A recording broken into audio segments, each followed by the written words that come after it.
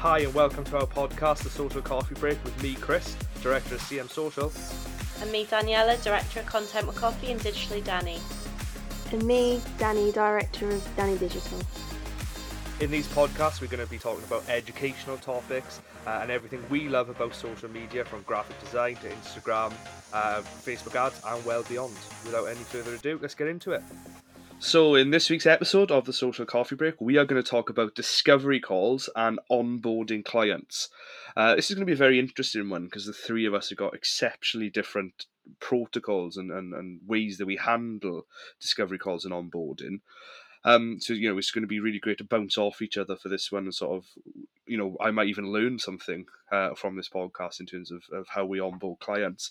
I want to start with Daniela, because obviously you're venturing into Pinterest and your graphic design stuff. So I want to know sort of what your process is in terms of a discovery call and onboarding clients.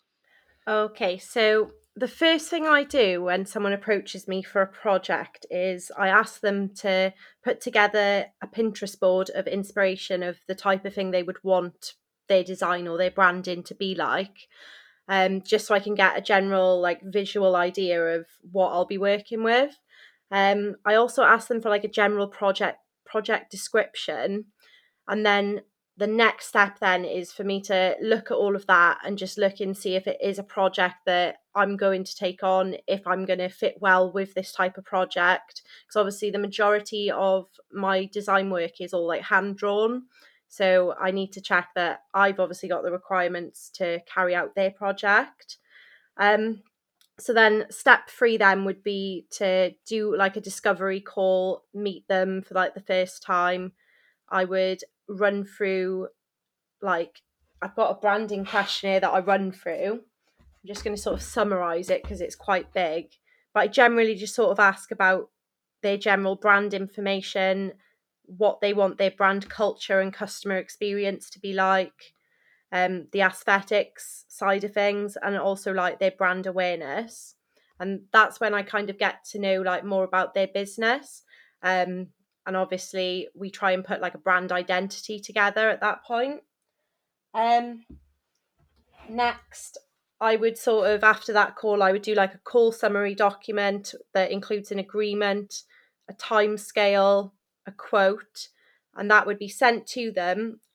And then as soon as the client agrees to that, they sign it, get it back to me, and they've paid the invoice, that's when we start the proper onboarding, which means I would sort of go through everything I need from them in that call. And at that point, the project's kind of starting. So there might be certain things I need from them. Just trying to think of an example. If I need for example, their copy to go onto their website, the type of stuff they want on their website, that would need to come then. And then after that, you really just start in the project and you sort of just check in with them every now and again. But yeah, that's mine. Awesome. I like this. It's very thorough. I do like it. Danny, I know your process. Well, we say process. You haven't really got a process as such of you, but I know it's vastly different from what Daniela just said. So do you mind just talking us through your sort of discovery call and onboarding? Yeah, so mine's completely different to Daniela's. It's not structured at all. But to be honest, I find it works best for me not having a strict thing to go down. And I know obviously you guys personalize yours, but I feel like it just works better for me. But what I'll generally do is a lot of the discussions will be over email or LinkedIn or Instagram DM, whatever. I've sort of outreached on or through my website if they've actually reached out to me. We'll talk kind of a bit about their brand, what they're expecting and kind of what they want. And then I'll basically just, main aim of the conversation will be to hop on a discovery call, just because it's a lot easier to talk and to show your brand and personality. So I'll try and get them on a discoveries call as soon as possible. And there I'll usually use this as an opportunity to kind of learn more about their brand. I'm quite fussy with the brands that I work with. I like to have an actual passion for their brand, so I can do a lot of stuff for them and not just be getting the money. Basically, I actually want to have a passion for their brand and enjoy what I'm doing and who I'm working for. So I'll learn a bit about their brand. I'll usually ask sort of how's your brand started? What are your morals? What do you want to get out to people? Like, what basically is the story of your brand? And then from there, I'll kind of like decide if I want to work for them and if I want to take the discovery call further. And then I'll kind of just ask a bit about their goals, and I'll like a bit about my services, how I can optimize them for them. Like, obviously, a big thing of what I do is Instagram management, but that is so different for every single client I have. So I'll just like make a few points on what I think would be best for them. And then I'll invite them, oh, if you're interested further, we can have like an onboarding call if you want to kind of get going, you want to get the ball rolling, using all those like keywords. Like, if you want to boost your brand, then we can hop on an onboarding call, kind of like making them think, oh, I actually do want to get onboarded. So, and then we'll have our onboarding call, and this will basically be me explaining the process of how things are going to work, talking about budgets as well and money.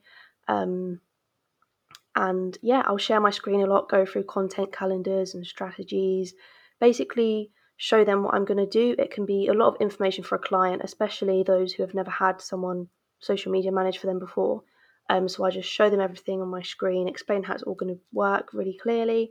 Um, and yeah, and then I'll send them a big email to them at the end with all the information that we talked about. Also ask them, like Daniela, like to send me anything that I need. A lot of the time it'll be like brand colors and like goals and logos and like fonts, and then just go from there. Really, it is very tailored to each client. So one client might want me to go through how I do my strategies, and then I'll go through that. But that's the general sort of gist of it. So discovery call is like learning about the brand, convincing them to onboard, and then onboarding is just taking them through everything and then getting them all up on the system and ready to get the ball rolling.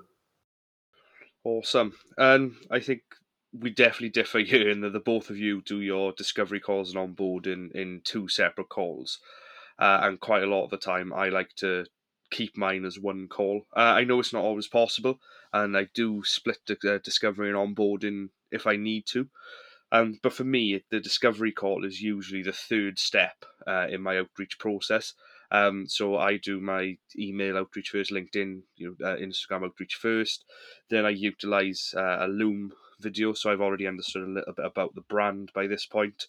And the discovery call then is when I flip stuff on its head and I get the information I need from them. So by this point, I've already told them what I can do and how I can help them. And now this discovery call is for me to find out if they're a good fit for my business. So I think like the biggest thing is I always try and lead that call myself. So I don't really give the client a chance to ask too many questions. I'm the one asking the questions, because it's not uncommon and it hasn't been unknown for me to turn a client away at this point. I get to the discovery call and decide, this isn't for me. This client isn't a good fit for me, and I've turned them away. Um, but for me, it's about finding out like key important information. I need to find out what their objective is, what their expectations are, and what their budgets are. And I like to do this very early on in my discovery call because I don't want to waste any of the client's time and I don't waste any of my own time. Going through this whole process if we're not going to be a good fit. So for me, they have to tick those three boxes at the start of that discovery call for me to consider taking it any further. And I haven't got unrealistic goals in terms of like what I need them to say to tick these boxes. I just need to understand that like their budget meets their expectation and their objective, and likewise it works the other way around, that their objective and expectation meets their budget. Because there's nothing worse, than a client who wants you to make £20,000 with £2 worth of budget. It's just unrealistic. The expectations are ridiculous. So, we like to try and shuffle away from those sort of conversations. And once I've established then that it is worth my time, it is worth their time investing in me, that we move on. So in terms of onboarding, I try to get as much as I can done in that call in one go. So like Danny, I do a lot of screen sharing. At the time, doing like the end of the discovery call, moving into an onboarding call, I like to try and get them in their business manager as well, so they can start sharing access to stuff with me. This makes it easier than having to phone them up again just to get sort of those details from them. And I can show them how to partner up with me in Business Suite. Obviously, with ad accounts and stuff, it makes life a lot easier for me being partnered up with them. And yeah, I just try to like, if I can get from that discovery call into an onboarding call, I'm sort of taking out that element of waiting for that potential client as well. So, if they are umming and ahhing about taking on my services as such, trying to move from that discovery call straight into onboarding sort of takes out that doubt element and stops the halt and them thinking about it. I just try and get it done there and then. And it's a lot more difficult for them to say no then after we sort of done. So leading on to a few more questions then, really. Have you guys got like a sort of tick list of requirements that you like to get information you like to get out of your clients on that onboarding call? So have you got like a specific set of questions that you do ask during that call? Is there certain things that you need from a client in order for you guys to work together? Is there sort of more things? Danielle, I'll start with you.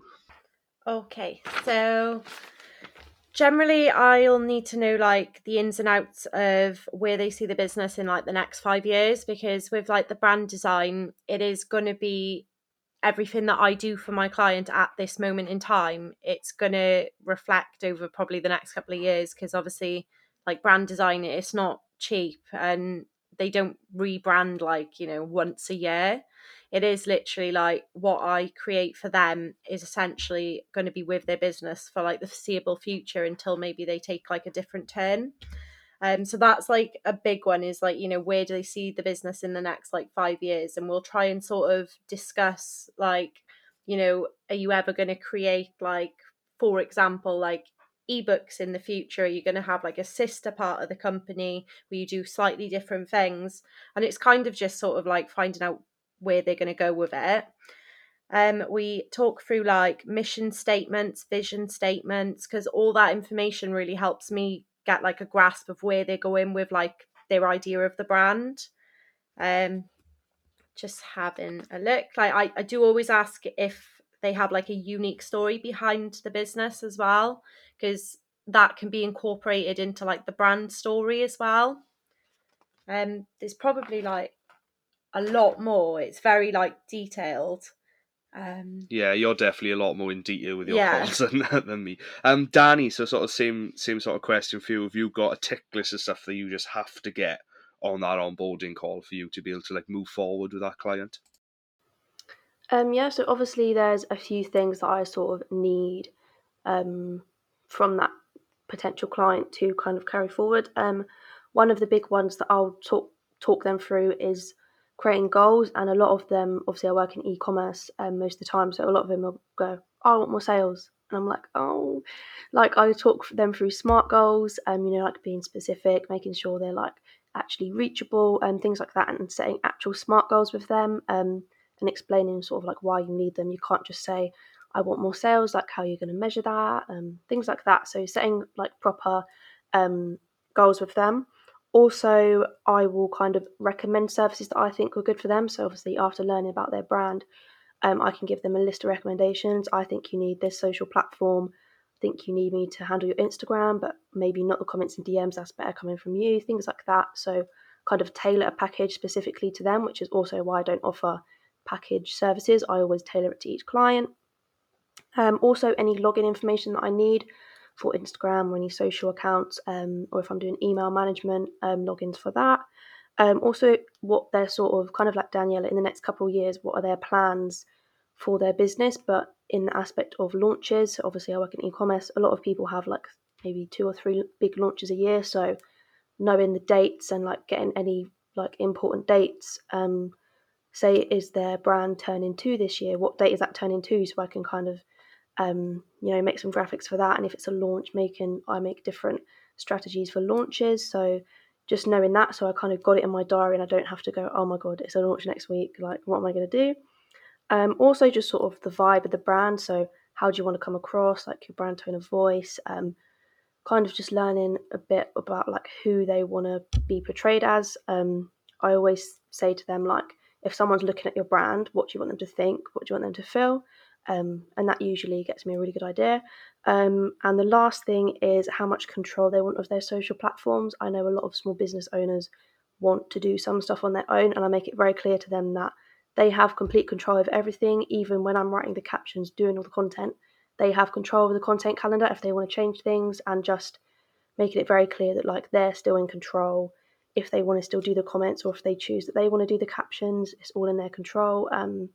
And and yeah, just ask them how much control they want. But that's pretty much all I ask. Again, if it's like dependent on the client, I may ask a few more questions, but that's generally what I'll do. Awesome. And you touched on something there that was quite a nerve for me. Also working in e-commerce, is that also question? What is your goals? I want to sell more stuff, and I love that because that's led us on to something else in terms of smart goals. And it's not something I was completely aware of when I started out doing social media, and doing ads and stuff for people setting smart goals. Danny, do you want to sort of like elaborate a little bit on that? Well, you don't have to go into ridiculous detail, but sort of explain, how smart goals work for you and your clients, and sort of how smart goals can help, sort of with our e-commerce businesses to develop better relationships and better end goals. Yeah. So smart goals, although they can be quite annoying to create, it is just great to think, I want more sales. Is for me mainly as well. It's so I can help that business measure the return on investment and measure how well the social media efforts are doing. If you just go, I want to sell more, and you see a bit of an increase in sales, you don't know where that's come from. Whereas if you say, I want to get more product page views from Instagram, I want to get 20 a day for the next week, that's an actual goal you can measure. And also, it's just adding a lot more like like specificity. Like it's a lot more specific. But yeah, it's just so much easier to manage as well and adapt. And this way as well is good for the business. Only you can actually track your progress. You can go, last month I had 20 average 20 product page views, and then now I'm getting 25. It's very easy to track your progress. And I use this a lot to kind of track within the marketing strategies that I create what's working, what's not working. Because if I just go, oh yeah, you sold more, I don't know what's actually sold more, how I'm tracking it, what's doing well, what's not. It's so much easier to actually boost your brand so much more by creating those specific goals. And it also allows you to have more goals as well. You can say, I want 20 product page views and 10 product page clicks. And you can have so many more goals than just, I want to sell more. And then you're just kind of like lost in, how do I sell more? Yeah. Yeah, exactly. And I use exactly the same sort of process. I love smart goals, and it is definitely something I utilize during sort of the onboarding process. Setting smart goals for my clients, especially when it comes to e-commerce, and I want to sell more. Because surprisingly, like when I set smart goals and we set smart goals with clients, so like I'll build ads based around certain smart goals. Like I want to sell X amount of this product this month. So we'll build like carousels specifically round like a specific category of products. And sometimes it's surprising that like the majority of our sales of other products actually come leading from us trying to sell something completely different. So obviously by having those smart goals, it gives better reporting for us as social media marketing managers, but it also helps us to learn better about the client's audience as well. So I find by setting smart goals, and even if we fail the goal, we learn something else in that process. And it's usually, I usually find that quite informative because I bet you guys are the same, and I don't always hit my smart goals. We set them, and obviously the goal is to hit them every time, but we don't achieve absolutely everything every time, and sometimes our smart goals we set, it turns out we actually achieve something a lot bigger than what the original smart goal was set out to be. Daniela, do you sort of use something similar, smart goals or anything in your sort of process? So I think sort of in a way I kind of use SMART goals. So I'm always trying to make sure that I deliver the project on time. So obviously it's a little bit different to like social media, but there will be like certain parts of the project that have like specific dates. So for example, the client may need their website done, say like by the 20th of March, just using that as an example. But they may need like their branding complete, like their logo and everything, say like a week before that. So my goal really is to sort of like deliver the project on time, but also deliver a project that is exactly what they envisioned. Because obviously if you present them with something completely different to what they wanted, it's going to cause extra work, it's going to delay the project. I essentially would need to start from scratch. So it's sort of like that's my goal, is to make sure I deliver them a project that they wanted, and make sure I deliver it on time. So it's a little bit different to you guys. Yeah, and that's what I sort of love about this topic is the three of us has got such different processes for that. I mean, we line up in a lot of places, but sort of our ways of getting there are different. So another question now, discovery calls and onboarding, benefits, pros and cons then of splitting them in two or keeping them as one call.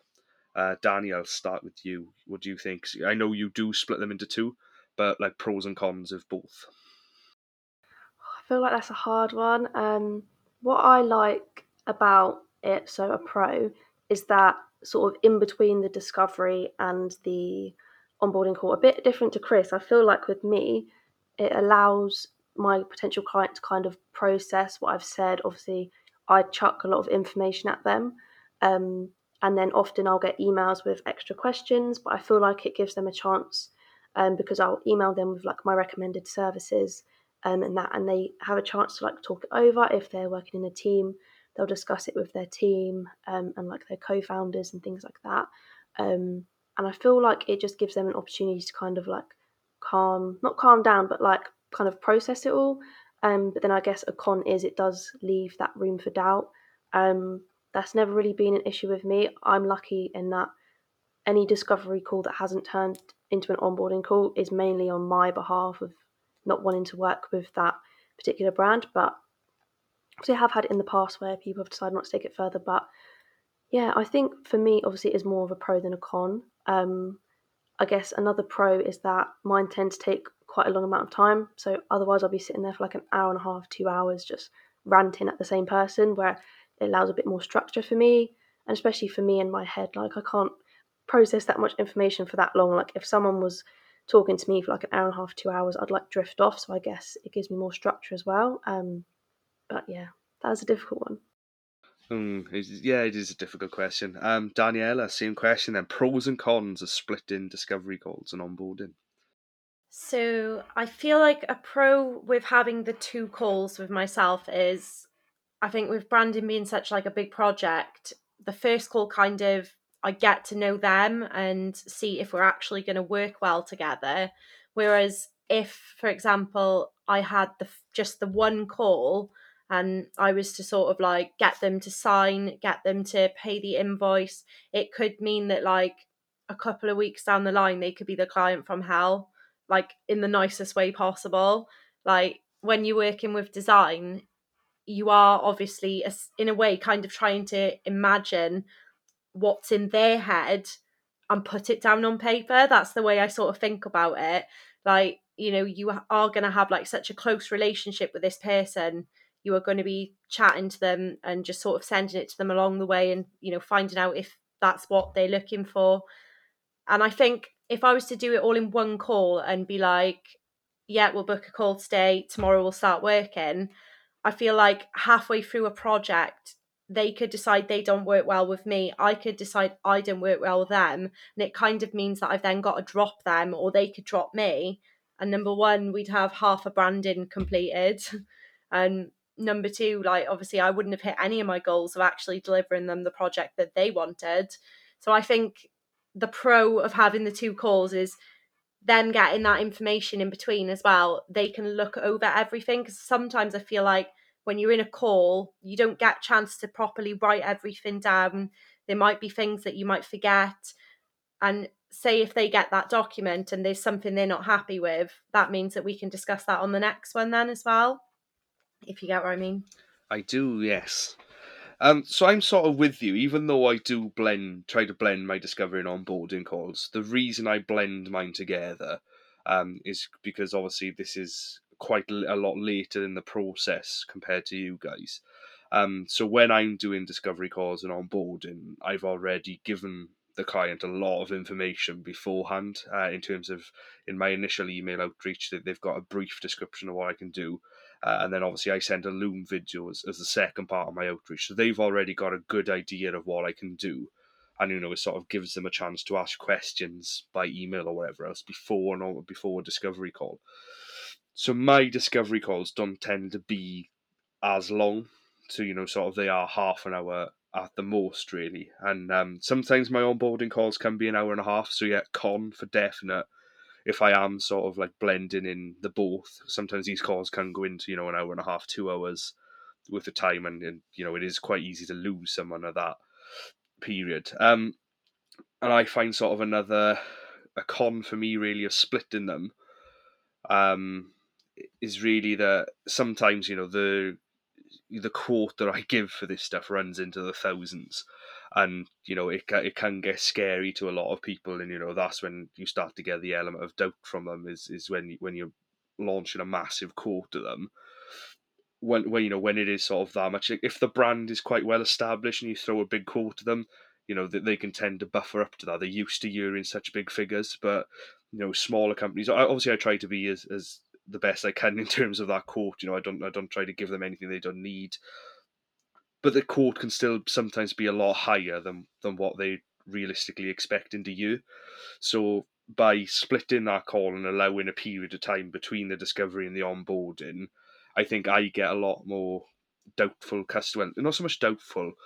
Usually, it's me that's got to do the chasing up to land that client then between the discovery and the onboarding call, as where you guys could probably get that onboarding call done pretty quickly after this discovery call. So at least try and do a bit of the onboarding from that discovery call, just to sort of reassure the client that I'm working with, and B, sort of, it's a bit of a reassurance for me as well, then, that this client's not going to run away and panic because I've just told them the £1,000 quote.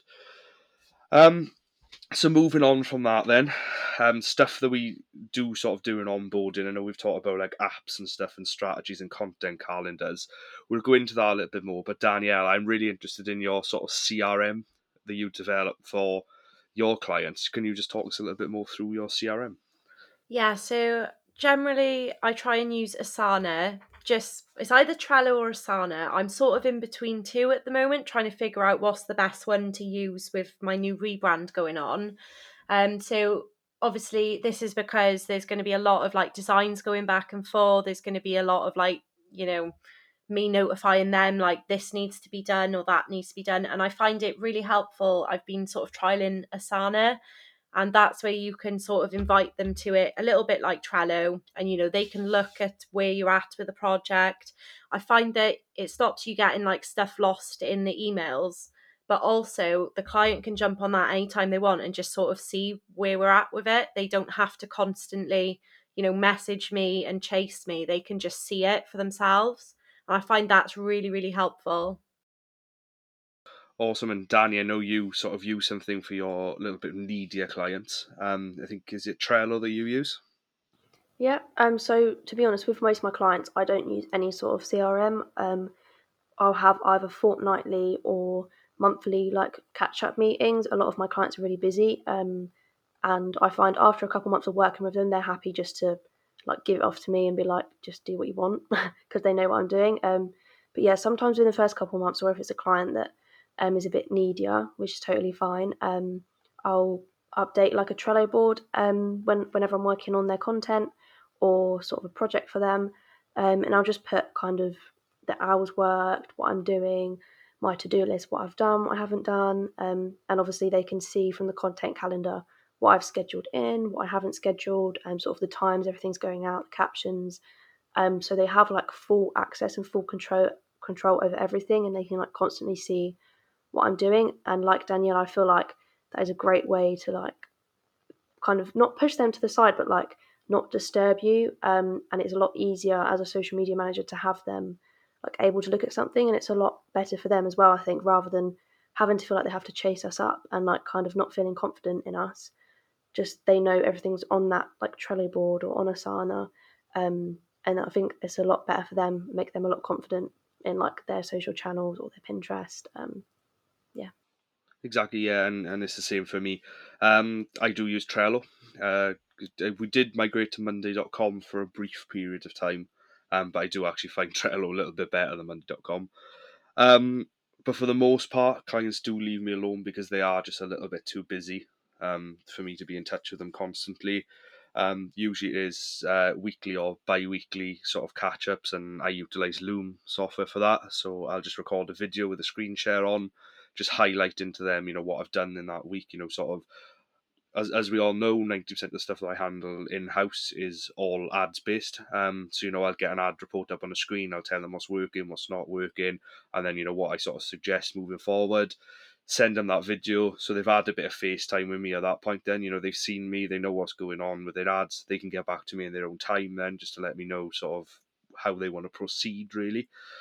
But there is occasional the couple of clients that do need to be more held on, and I find it's like the sort of smaller business owners are the ones that tend to feel like they need a tighter grip on their business and what they're doing.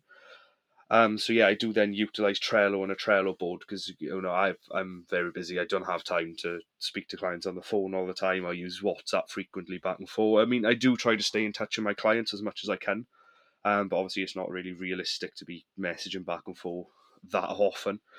So yeah, I find Trello an absolutely amazing tool for sort of that and getting that sort of instated in the onboarding call. I find it very sort of beneficial, really, in that process because we've got that screen time together, we've got the screen share, we can set them up with Trello at that particular time, and sort of talk through how we've designed the board and how it works. The other thing I just want to touch on before we wrap it up for this session is content calendars during onboarding. None of the three of us use content calendars very differently yet again, for all different aspects of our business. Daniela, I want to talk to you briefly about content calendars. Do you utilize a content calendar during the onboarding process for Pinterest or design work? Sort of. So, like, it's difficult. With, like, the Pinterest one, what I will do is I'll ask my client to sort of give me the content that they sort of want out onto their Pinterest that week. So, like, a document will come from them with, the theme, and then I kind of just take that and I sort of turn it into the posts on Pinterest. So I don't really have to, like, plan their content, but I do have to schedule it, make sure it's all going out at the right time, make sure it's fully optimized. So to be honest, like, I think, sorry about my dog in the background. To be honest, I think it's mainly like pen and paper for me, because what I'll do is I will write down like what my little plan is. I'll get up the document off my client for Pinterest management, and I'll kind of just work from there and just make sure I've got everything. Awesome, yeah, I do like that. I'm still pretty pen and paper orientated. I do love a bit of pen and paper. You can't go wrong. Danny, so we're going to roll down content calendars with you, and just a little plug. I got to say, Danny does make an amazing content calendar that is for sale on her website. So I'll let you talk us through your content calendar and how you sort of utilize that for your onboarding process and your clients. Yeah. So obviously a lot of the work I do is Instagram management, Facebook management, and so I'll create I have a content calendar that I use for this. Obviously, I adapt it for each client. But what I have basically an overview month. So it will, if you have like one of those calendars that you stick on your wall, or like basically those monthly calendars, and with all the boxes, I have one of them, and I use this to plan the type of content going out. Um, so it's all like color coordinated. So whether it's a reel, whether it's a quote, whether it's a product photo, a review, information about a launch, things like that, and I color code it so it's very easy to see kind of what type of content is going out when. If you can see a few days in a row, it's all a product. Obviously, you need to change that around. And it also helps when you're adapting your marketing strategy as well, or when I'm adapting them for clients, I can see what order of posts is going like really well. So say if I put a product out one day, next day I do a quote and it's picking up more traction than if I do a reel and then a quote. I can sort of analyze what's working really well. I also have a sheet on there that is tracking analytics for that client. So like I said about the SMART goals, I'll sort of determine what metrics and analytics I need to be tracking, and I'll put them in the spreadsheet. And also if it's things like followers and product page views, I'll ask them what their goals are and I'll track what their goals are for each month and whether we've hit them, things like that. That way it's really easy to let them know as well. You're not kind of looking at the insights and like getting really stressed out. It's literally there for them. And then the main part that I have is the actual content calendar. So this includes what social platform it's going out on, what time, what's the caption, the asset file location. So if you've got a Google Drive or Canva, sharing the actual images that you're putting out, any notes. So if they're working in a team or they have a marketing part of their company, they can share it with them and people could put notes on. Or if my client wants to put a note to me, can you please change this graphic slightly? It will all go in there. And that way everything's all in one. If you're looking at it, it does look very crowded with text, but it also means that if a client is wanting to write their own captions, they can put it all in weekly or monthly, and all you have to do is copy and paste it. It's just a very easy place to put all the information and separate it out as you want. If a client wants to know, oh, I wonder what's going out next Wednesday because I wanted to do this big story, they can go and look at it, and then they could put a note if they don't want me to put that out because they put a note out on their stories, things like that. It's just a very easy, accessible place. And if I like, what I'll do is when I've like done everything in the content calendar before I schedule anything to go out, I'll just quickly message my client. I'll be like, I've put everything in the content calendar. Let me know if it's all okay, and I'll schedule it to go out. And a lot of the time they'll just be like, yeah, it's fine, or there'll be change a couple things. And it's just basically my massive document, like my little secret trick. If I didn't have, like I would just not be able to cope without it. Yeah, it's just where all my information is. If you're having clients as well, you can put like passwords and logins and things like that. If they want that in there, you can put like everything in it. But yeah, it's just really useful. Awesome. Where can they find that, and where can they buy your content calendar, Danny? So I have my content calendar template up on my website at www.dannydigital.co.uk/shop. It's $4.99, and it includes the sheets for the monthly view, like I was talking about, and also the actual content calendar where you can put your captions, your asset file location, your hashtags, things like that. But yeah, you do have to have Excel to download it. But if you don't have Excel or you don't want to pay for it, you can just message me and I can send you a Google Drive link for it, which means you don't need to buy Excel. Awesome. So just to wrap up, like we usually do, Daniela, anything interesting gone on in the world of content with coffee or digitally, Danny? Sort of still doing the brand design. I'm nearly completed on the website now. Got one post up on the Instagram, and I've had like a lot of support from people, which has been really nice. So thank you. Another post is going to be going up this week, and it's going to be all about how to gather inspiration for your branding. So I'm just working on that at the moment, and hopefully the website will be up and running by the end of this week. And obviously, I do Pinterest management now as well, but that's all really that's new. Awesome. Danny, anything happening in the magical world of everything you've got going on? Not too much, pretty much still same as last week, working on my ebook about how to create a social media marketing strategy. But yeah, at the moment I'm very busy with like client work, so just trying to get through that. Awesome. Yeah, it just effectively been the same year. We've just, CM Socials just been so busy that I haven't had a chance to do anything interesting or fun this week. Awesome. Well, yeah, we'll wrap it up there then. It was a very informative and quite intense, really, podcast yet again. I think maybe we'll tone it down next week and do something a bit more fun. So yeah, awesome. Cheers for listening once again, guys, and we'll catch up with you again next week. Bye. Bye.